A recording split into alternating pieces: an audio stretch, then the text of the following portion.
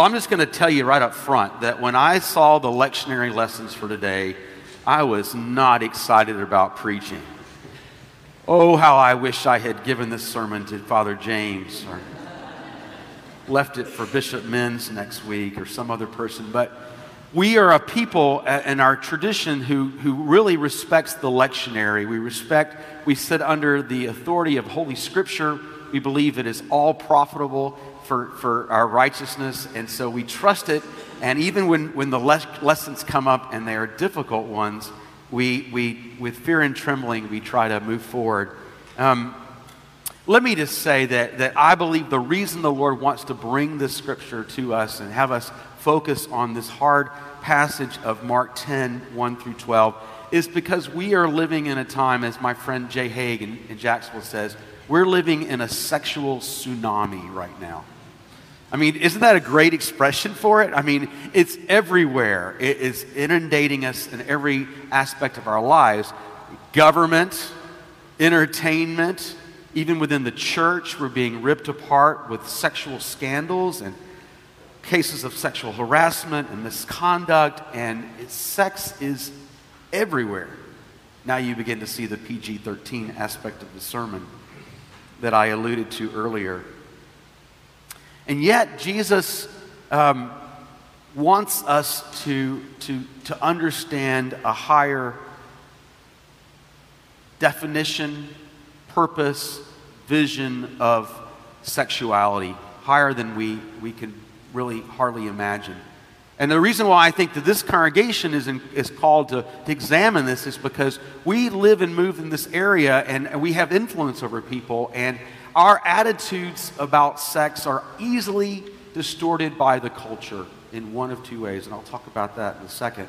But I want to remind you of what Jesus preaches, what the Apostle Paul teaches, and what Genesis writes about to reflect on this. So let's just dig in. Let's see what the Lord has for us this morning. Well, you see Jesus' setup. The Pharisees come and they want to catch Jesus. They want to find a way to scrutinize over his testimony and decide whether or not he's innocent or guilty. And so they bring this question of divorce to him. And Jesus immediately takes them to the law, to the Old Testament. And in the Old Testament law, we see that God put in the heart of Moses to allow for divorce. Sometimes we think that divorce is a modern thing. It's not a modern thing at all. It's an ancient thing. It's found in the law. It's found in the Old Testament. We know that Moses allowed divorce, and so Jesus is put back on Jesus that, well, Moses granted certificates of divorce. Divorce is a reality. Sometimes human relationships within marriage end. They did in the ancient world. They do in the modern world. But then Jesus turns the conversation, and as you pick up the verses there, if you've got the Bible in front of you, it's on 846, or if you've got your own Bible, good for you. Jesus says, "But this is because of the hardness of your hearts that he wrote this commandment. But from the beginning of creation, God made them male and female. Therefore a man shall leave his father and mother and hold fast to his wife, and the two shall become one flesh. So they are no longer two, but one flesh." Now, I want you to note that if you go back to Genesis 2, which is what we read as our first lesson, and Karen did a wonderful job of reading it to us today, you notice that it only states it once, the two shall become one flesh. So Jesus inserts the second emphasis, doesn't he? So they are no longer two, but one flesh. It's as if he's putting an exclamation point on what's said. What therefore God has joined together, let not man separate. Jesus takes the Pharisees and his disciples who are present with him, and he reminds them of this higher purpose, this higher understanding of sexuality, and he reminds them that it is focused on this passage from Genesis chapter 2, verse 18. Complementarity. Jesus says, he affirms that God made male and female. Men and women are not alike, but they are meant to be a complement to one another, and God brings them in union. And for that reason, their relationship has to be primary over other relationships. So you leave your father and mother, which I have to remind us of all the time, and cleave to your wife, because we now have two married children. and the two shall become one flesh. Now the question is, I'm going to walk back here and grab my water, because this subject is making my mouth really dry. The question is Jesus and is the writer of Genesis simply talking about the physical act of sexual union when he says the two shall become one flesh? Well, I don't believe he is in the least bit, and I think that Paul bears that out. 1 Corinthians chapter 6, which we're going to look at in just a minute. But just to give you a perspective from the Old Testament scholarship, my Old Testament professor, Alan Ross, said that in fact what was being expressed in the Hebrew here, this one fleshness, which I think is the key, is one fleshness means that the husband and wife in the physical act of sex are becoming spiritually united. There is a spiritual union that's taking place that is far greater than the actual act itself. In other words, the actual act points to something greater and has a spiritual reality that goes well beyond the physical act. Now let me try to explain that a little bit by encouraging you to turn with me over to 1 Corinthians chapter 6. By the way, no one is sleeping at this point in the sermon, which is kind of a unique situation for me, but the topic's a little unique as well. Now I believe Paul bears this out. Let me point to this, and first of all, let me say something to people who are single in the room, because I realize that it can seem as if, in the church in general, that if you're not married, you're sort of outside the circle. And we have single people in our congregation, and we want to have more single people in our congregation. It's important that we point this out. That here's what I want to say. Christianity was the first system, the first institution, the first religion to recognize and elevate and value the place of a single person. I don't know if you've ever thought about that. Rodney Stark, who's a well-known historian of the church, has said that very fact, that widows or single people within Christian communities had a revolutionary place of respect and dignity within the community. In the ancient world, it was actually, there was no place to be a single person, which is why in this passage from 1 Corinthians 6, Paul's going to refer to prostitutes, because there were no single people. To be single was to have no place in the community whatsoever, but not within Christian community. To be a widow was to mean that you had a choice whether you wanted to remarry or not. To be a person who was unmarried was to be in a situation where that too could be a divine calling from God and have purpose and place and respect and dignity. To be a divorced person in the church, Paul will say, are you divorced? You don't have to remarry. You as a single person have value and place in this. The reason Jesus does this is because Jesus is showing that, and Paul is showing that married life and singleness are just expressions, if you will, of something greater that they both point to. But it was revolutionary. You need to know that. In the ancient world, it was not acceptable to be single. This is why the book of Ruth, for instance, Ruth, the whole thing is about the kinsman redeemer. Who's going to marry Ruth now that her husband's dead? And so they try to find the next of kin and who will take this responsibility. And so it's this way. It's this drive towards marriage. It's a very traditional view of family. Can I say that within traditional cultures, this is a pretty common view that marriage is the backbone of our society. You hear evangelical preachers say that kind of thing all the time. It's this reminder that there's a need for the marriage is an institution that must be upheld because it's the stability of the culture. And sociologists would agree, right, that is in fact very true. That it is more stable for children to be raised in a home with two parents, a father and a mother. And so, but Jesus, Paul, they elevate singleness to a place of respect and dignity in place and say it is perfectly all right to be a single person. Because of this greater vision of sexuality that Paul and the Lord Jesus are bringing to us. Continuing with the dry mouth this morning. Look with me for a few minutes at 1 Corinthians chapter 6.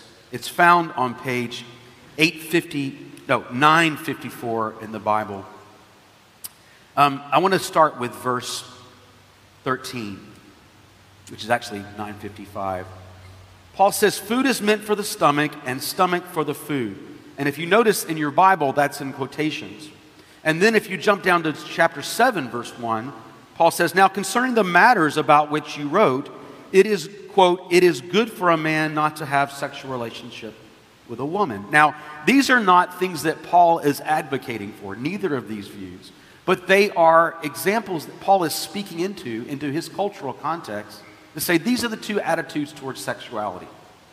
On one side, you have the attitude of sexuality is simply an appetite. Now, modern scientific biology would say, yes, there's a drive within people to reproduce. And so, that's just biology. And so sex is seen just as simply an appetite. You need to eat, so you eat. You need to have sex, so you have sex. You know this cultural paradigm, I'm quite sure. You must be living under a rock if you don't know this is the attitude that the world has. It's simply biology. It's simply an appetite. Know, however, that this is not a modern attitude. Because here's Paul in the first century dealing with it within the church and within the culture that he's living in. And Paul's saying, no, this is not the attitude. This is not the biblical approach. Now, politically, if we were to talk about, the liberal politics, takes a very sex is appetite approach, doesn't it? But now look at verse 7, verse 1 there. It's better that a man not even have sexual relationships with a woman. Well, this is the attitude that Paul encountered in Corinth with those who felt as if that sex is sort of a necessary evil, that it is bad and defiled, but it's needed because you got to have procreation, you got to have more people. And so it's sort of a necessary evil. And these two attitudes, I would suggest to you that pre-1960 American culture, that it was the prevalent view, right? Very, it's like the Dick Van Dyke Show for the people under the age of 40. Dick Van Dyke was a great actor, comedian. He and his wife, and they had a TV show. They slept in two twin beds.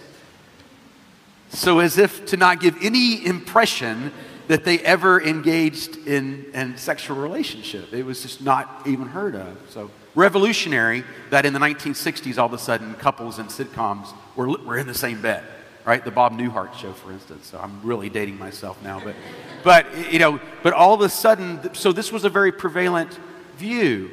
And oftentimes in the church, we see these two, one of these two views, don't we? I mean, those of you who cringe that I'm even talking about sex want to go back to it's better that you not even have sexual relations. It's bad, it's evil, it's debased, it's a necessary evil. We shouldn't be talking about it in church. The others of you are probably, like most of us, inundated with this idea that sex is simply just a biological need. And so it's just an appetite. And so why are we making so much of a big deal about it? Paul, echoing the words of Jesus, remember, going back to that passage in Mark 10, the two become one flesh. Paul also points to something greater in the sexual relationship. Not simply an appetite, not simply a necessary evil, but something greater. Look at how Paul begins to talk about sexuality. Verse 14. Well, actually, verse 13, right after that, the food is meant for the stomach and the stomach for food, and God will destroy both one and the other. That's not the way the Lord looks at us. The body is not meant for sexual immorality, but for the Lord, Paul says. The Lord for the body. God raised the Lord and will also raise us up in his power. Do you not know that your bodies are members of Christ? Shall I then take the members of Christ and make them members with a prostitute? Remember again, in the ancient world, there were no single people, so prostitutes were common. If you were not married, the only option you had was to be a prostitute. Never, Paul says, or do you not know that he who is joined to a prostitute becomes one with her? Well, wait a minute. If Paul's just talking about the physical act of sex, that is a nonsensical sentence. Don't you know that if you have sex with a prostitute, you have sex with a prostitute? Well, yeah, Paul, that would make complete sense, right? No, Paul is not saying if you have sex with a prostitute, you simply have sex, simply biology. Paul is saying you are uniting spiritually with that prostitute. You see, Paul is looking back to Jesus, who's looking back to Genesis to say that in fact, this union of husband and wife is more spiritual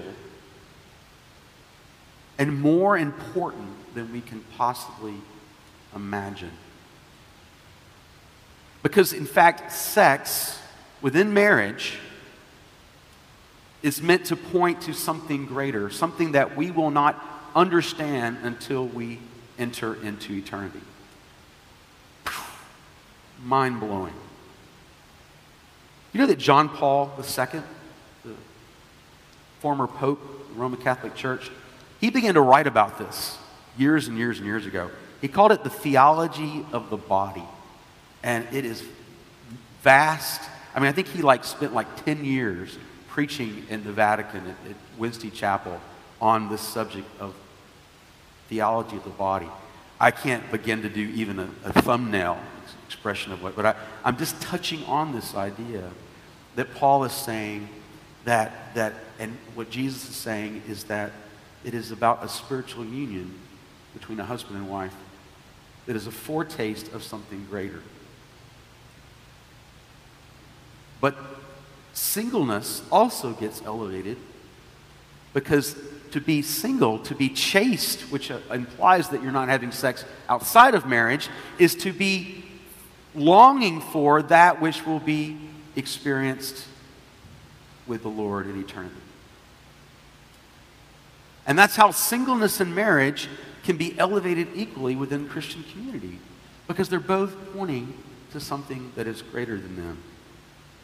Paul says the body is not meant for sexual immorality. In other words, it's not meant for any sort of expression outside the marital relationship, because it defames, it breaks down, it takes a precious gift that God has given us and uses it like a disposable razor.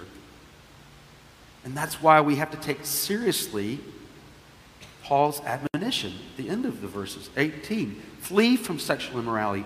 Every other sin a person commits is outside their body, but sexually immoral person sins against his own body. Well, Paul, you're wrong. I mean, addictions are a sin against our own body. So he's not just simply talking about things that affect our body. Paul is saying we are doing spiritual damage to our soul spiritually.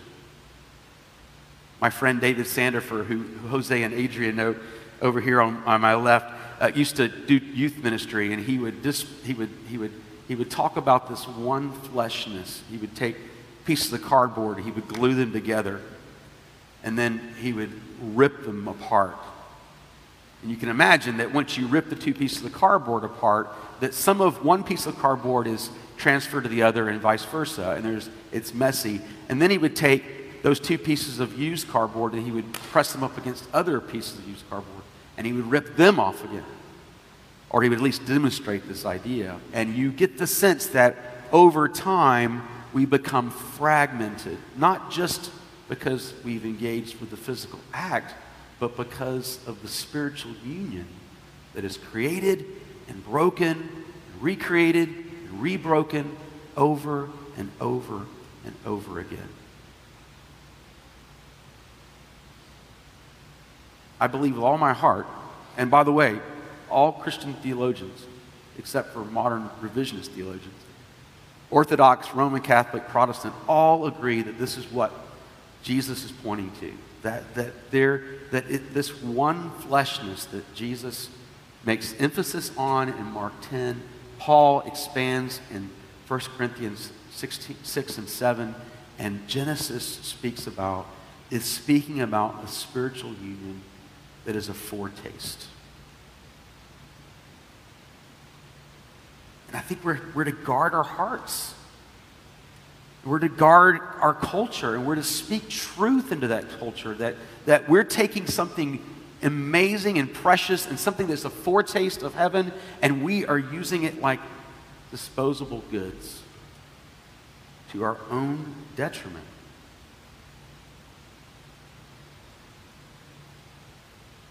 This is why, say all that to explain, this is why Jesus, when then pressed, going back to Mark chapter 10, when pressed about divorce, Jesus has to say, doesn't he? He has to say, if anyone divorces his wife or divorces her husband, they've committed adultery, right?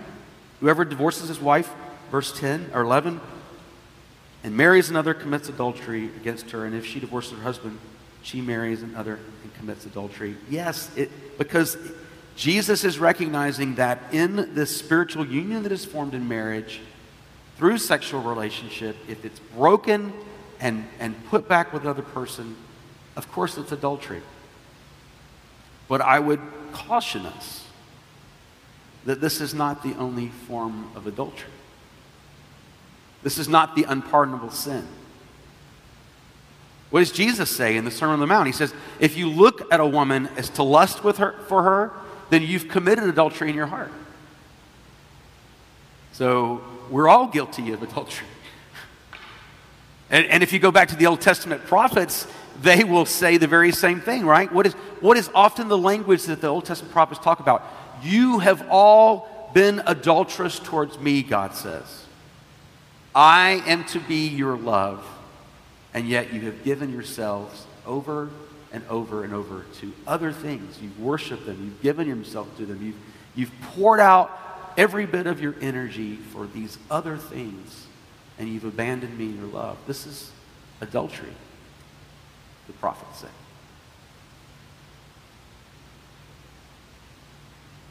So there's none of us who's guilty.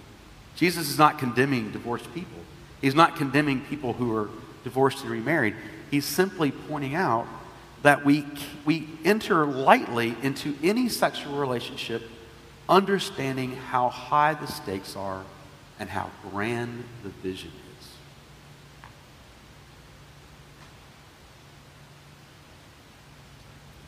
I don't know how you put Humpty Dumpty back together again. We're living in a sexually broken place and time, and it's only going to get worse. But we, as the community of Christ, just as Paul was speaking to in the first century, we're called to be a people who live peculiarly, who live differently. We don't hide our sexual sin, but we certainly don't celebrate it. We don't reject people who are divorced and remarried. We accept them. We uphold people who are single, and we uphold people who've entered into the covenant of marriage. There's a place for all. I just want to end with turning back a couple of pages in the Corinthians. I think it's important to end here. Paul says, 1 Corinthians 6, verse 9, do you not know that the unrighteous, this is 1 Corinthians 6, 9 through 11. Do you not know that the unrighteous will not inherit the kingdom of God? Do not be deceived, neither the sexually immoral, nor idolaters, nor adulterers, nor men who practice homosexuality, nor thieves, nor the greedy, nor drunkards, nor revilers, that means gossips, nor swindlers, that means people who have underhanded business practices, will inherit the kingdom of God. Man, that is quite a laundry list, right? Paul says these are all things that these are characteristics of your lives, these are not characteristics of the kingdom of God. These do not reflect the kingdom of God. Now, I would point out to you that if you're, the Democratic Party focuses on certain ones in this list, And the Republican Party tends to focus on other ones in this list to the exclusion of each other's lists. And yet Paul says all these things will not inherit the kingdom of God. So just be aware of that, right? A higher loyalty Jesus is calling us to. But then hear the grace. And such were some of you. But you were washed. You were sanctified. You were justified in the name of the Lord Jesus Christ and by the Spirit of God. For all of us are adulterers. All of us are sexually broken in one way or another.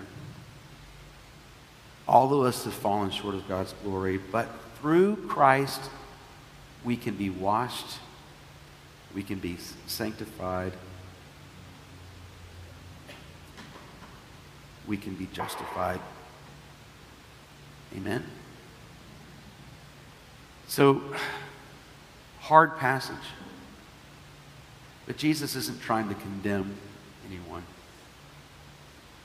He's trying to enlighten us to a greater understanding. Paul will go on to say in 1 Corinthians, if you're married, act as if you're not married. If you're joyful, act as if you're sorrowful, because these days are evil. Paul says, don't put all of your confidence in your human relationships. You know, don't think that marriage is the thing that you've got to have. It's going to complete you, because it's fallen. If you're married and you think, man, this marriage is hard, I wish I was single, be careful, because being alone is hard.